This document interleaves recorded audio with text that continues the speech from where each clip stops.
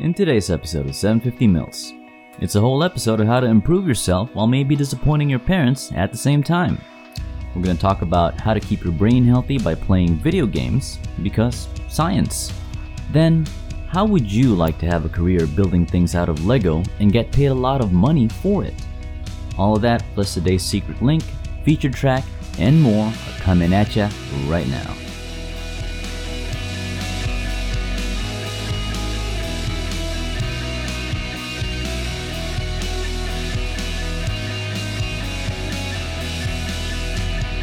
Hey everyone, welcome to 750 Mils and welcome to 2021, also known as 2020 Part 2. How you doing? Ready for 2022 yet? Welcome to the show, folks. My name is Andre, and you know how it goes. We're all about bringing you good news. It's there. We still have some of that. Interesting stories and all manner of genuinely useful things to know, just so we can take the edge off the whole world being on fire all the time. Doesn't that sound great? He said. Not completely ironically and or sarcastically. Seriously though, this is the whole reason I started this show. Things can get pretty bad, that's true, but hyper-focusing on things like that is no way to operate. There's plenty of things we can't control, but we shouldn't let those things monopolize our attention.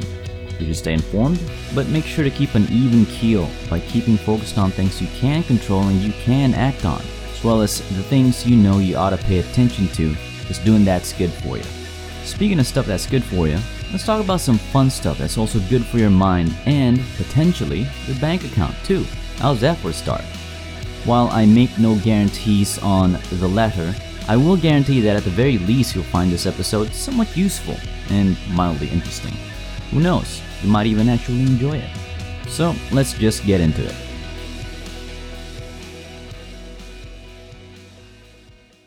How does a brain scientist keep their brain healthy and in good shape, and what can you learn from that? It's good to answer properly because if you ask different people, and what I mean by that is something like the average man or woman on the street, you'll get different answers. We've all got some idea of what keeping your brain healthy involves, and they're not all going to be the same, or worse, not actually as helpful as we might think it is. Some people do crosswords, others do Sudoku. And you may have come across brain training video games that purport to do just that. But do they really work in keeping your brain healthy? Or do they just train your brain to be good at that specific activity? Well, if you ask psychiatric epidemiologist Jessica Langbaum what she does to keep her brain healthy, the answer is simple. Just keep going to work. Here's what she says about that concept. Quote, "My job is my daily cognitive training. While you're still in the workforce, you're getting that daily challenge of multitasking, of remembering things, of processing information." End quote.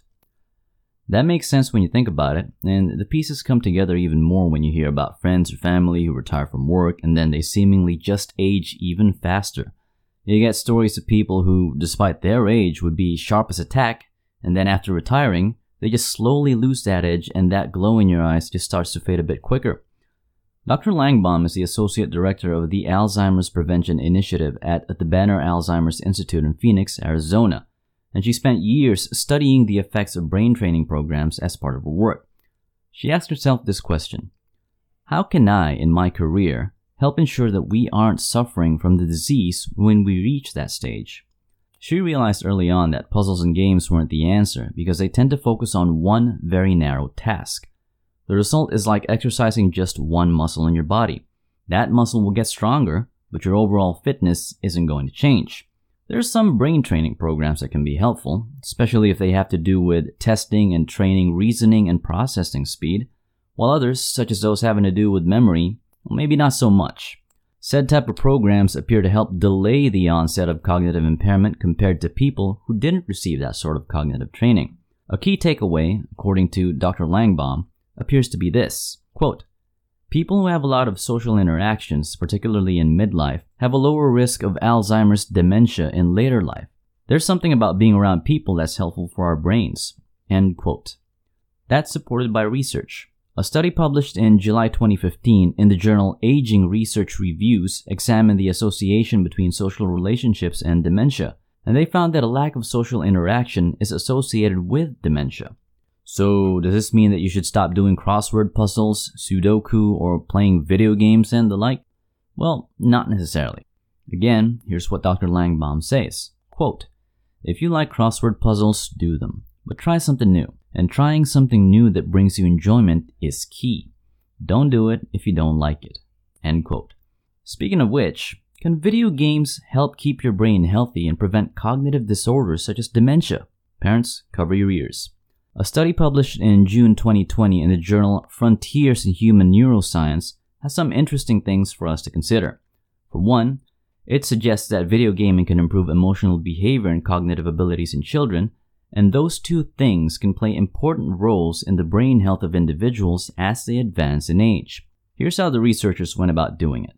They asked volunteers to play Super Mario 64. Why this video game? In one paper published in the journal Molecular Psychiatry back in October 2013, they found that playing that video game for a significant amount of time literally increases your gray matter in various parts of your brain that has to do with spatial navigation, strategic planning, working memory, motor performance, and navigation strategy. To oversimplify it, I guess you could say video games, or the very least video games like Mario 64, can potentially make you sharper and smarter. The paper's authors suggest that it could be beneficial in reducing the risk for mental diseases like PTSD or post-traumatic stress disorder, schizophrenia, and neurodegenerative disease. Basically, stuff that makes your brain dumb. Back to the newer study published in the Neuroscience Journal. The lead author of the study, Dr. Mark Palaeus, said that individuals who played games like Super Mario 64 in their childhood have a better working memory and exhibit better problem-solving skills than those who hadn't. They also show better stimulus response. I'm guessing this means better reaction times or something like that, and better processing ability. The findings of the study show that video games have a long-lasting impact on a person's brain. Even when they've stopped playing these games, they sustain their cognitive ability for a long period, which helps these later in life and plays a role in preventing neurological disorders such as dementia. Dr. Palaeus says that the best video games for improving cognitive ability and helping improve or maintain brain health are the ones that involve challenging tasks. So basically, what the doc is saying is, if you want to be smarter, don't be a filthy casual.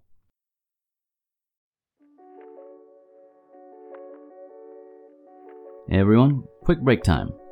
Just want to let you know that you can follow 750 Mils on more social platforms now. If you're not too keen on Facebook or Twitter, whatever your reason may be, the podcast is now available on both Minds.com and it's also got a Telegram channel now. Minds.com is kind of like a Facebook alternative, but they make it a point to be more privacy respecting and they don't play fast and loose with personal, private information. If you're a writer, an artist, or any sort of a creative person, you might be interested in checking out their monetization platform too, where you can earn a little bit on the side by putting your content on Minds. I like that idea. But speaking strictly of podcast things, this podcast will always be free. Make sure to check out 750 Mils on Minds.com by going to www.minds.com/750ml.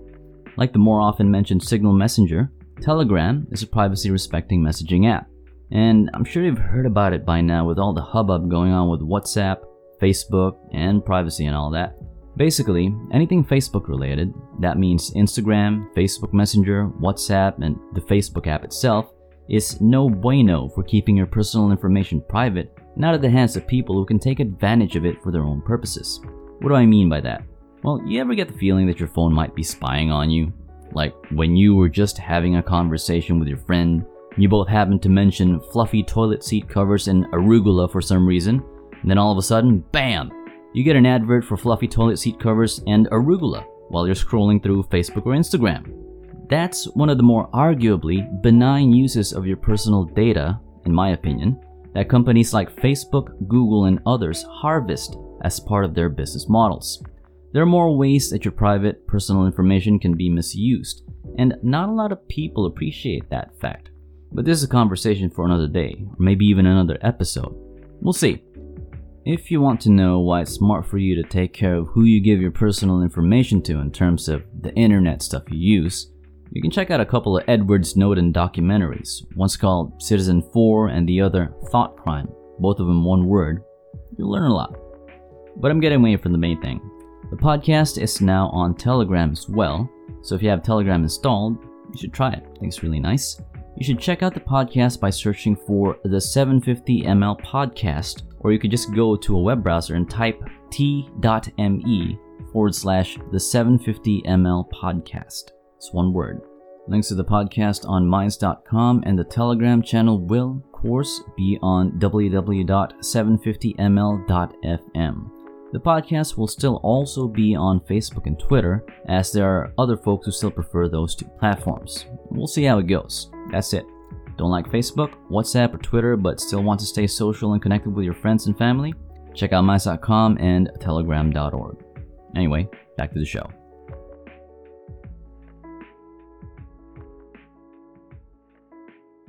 There's this thing that adults sometimes do, and it's where they ask kids what they want to be when they grow up.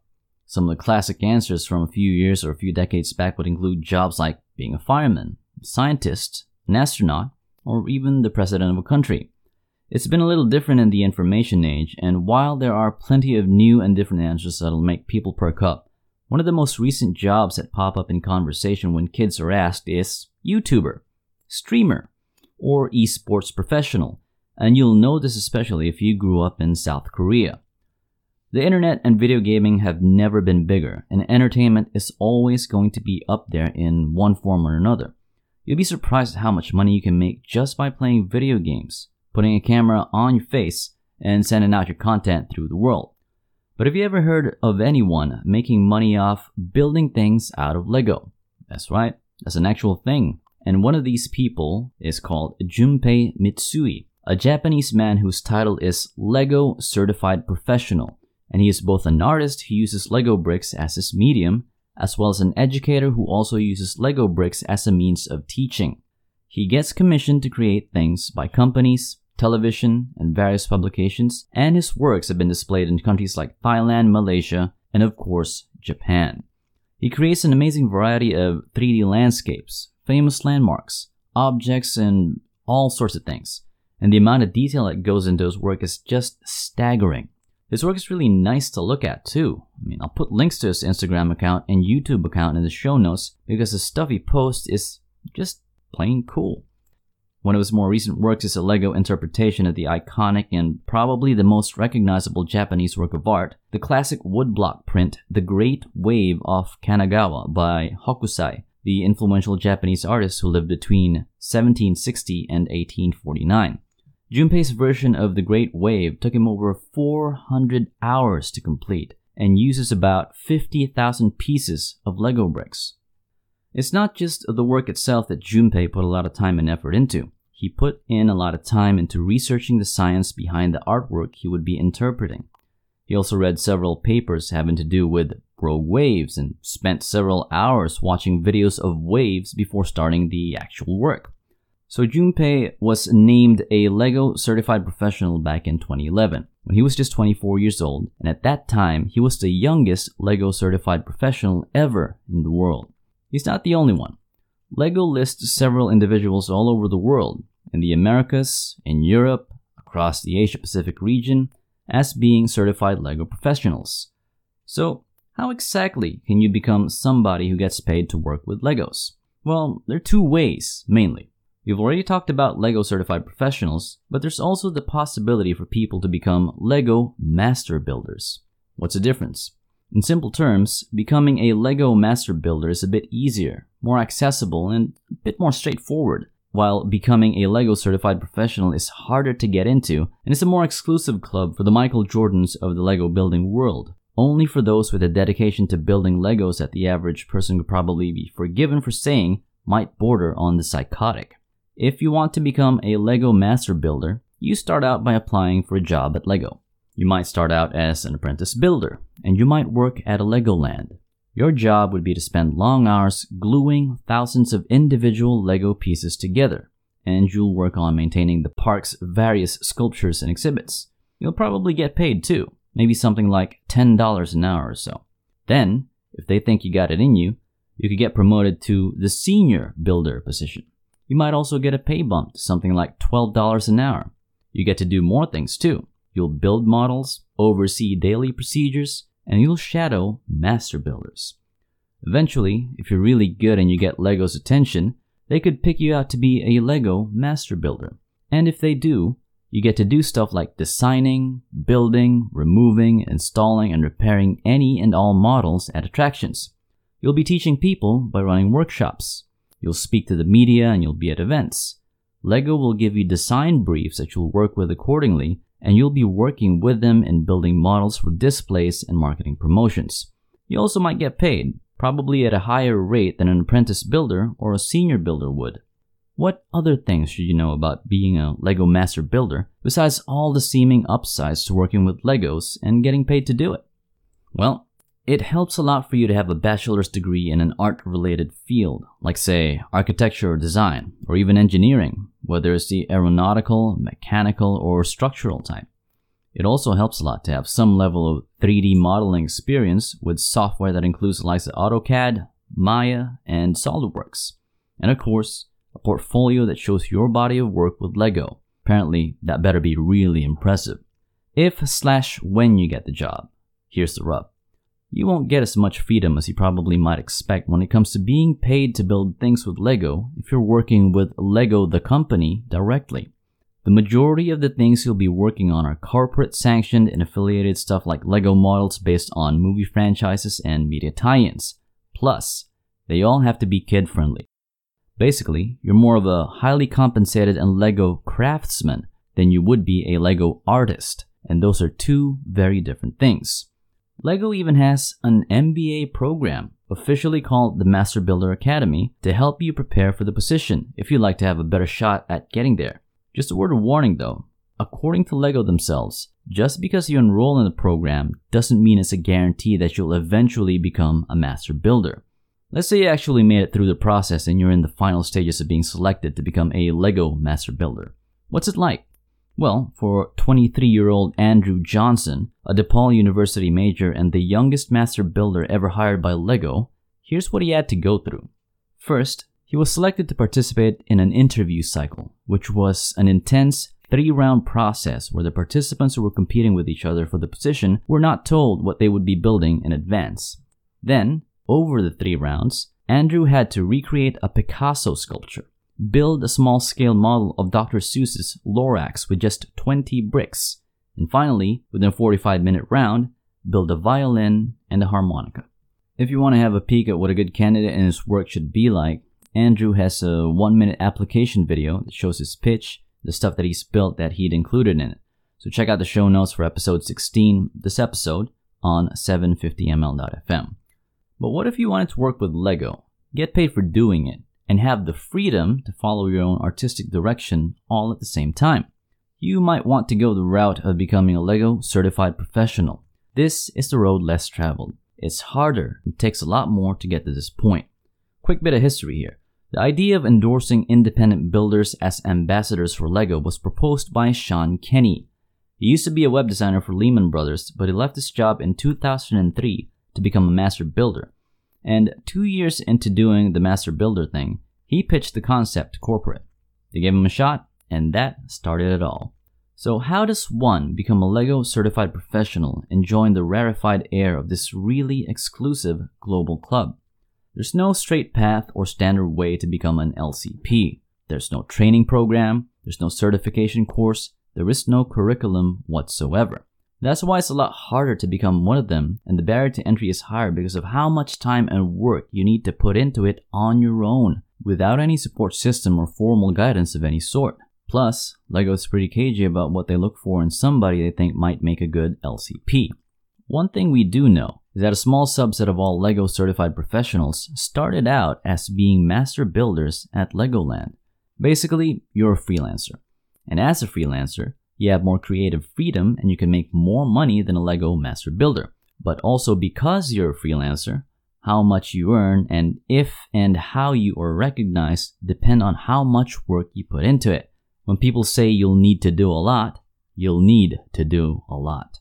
Your portfolio needs to stand a head and shoulders above the rest of the world's to get into the rarefied air of this very exclusive yet highly compensated and well-recognized strata of world-class plastic toy brick artists. As of this episode, there are only 21 LEGO certified professionals in the whole world. If you do make it there, it'd be kind of amazing. Here's what it's like to be one. A LEGO certified professional is an official, recognized, and trusted business partner. You're not an employee. You don't get paid by the company. You're a business that has a business relationship with LEGO. LEGO will essentially endorse you as an ambassador of the brand, and they'll allow you to buy bricks in bulk. And in return, you basically get to stuff your portfolio and advertise your epic LEGO-based artwork. And they better be epic for you to be on this level. You can get hired by big corporations, brands, and even really rich private individuals to make custom sculptures. Some LCPs have also had their work displayed all over the world. So where do LEGO certified professionals come from, and what exactly do they get to do as artists who use LEGO as a medium? Remember Sean Kenny from a few minutes back? He's a former web designer, and he's been commissioned to create stuff by the likes of Mazda and Google. He's been featured in publications like the New York Times and the Smithsonian Magazine, and his work's been displayed in galleries and exhibitions across the world. Dirk de Noil is a well-known Belgian comedian. He got famous back in the 2000s when he created the heads of 30 Belgian and international celebrities.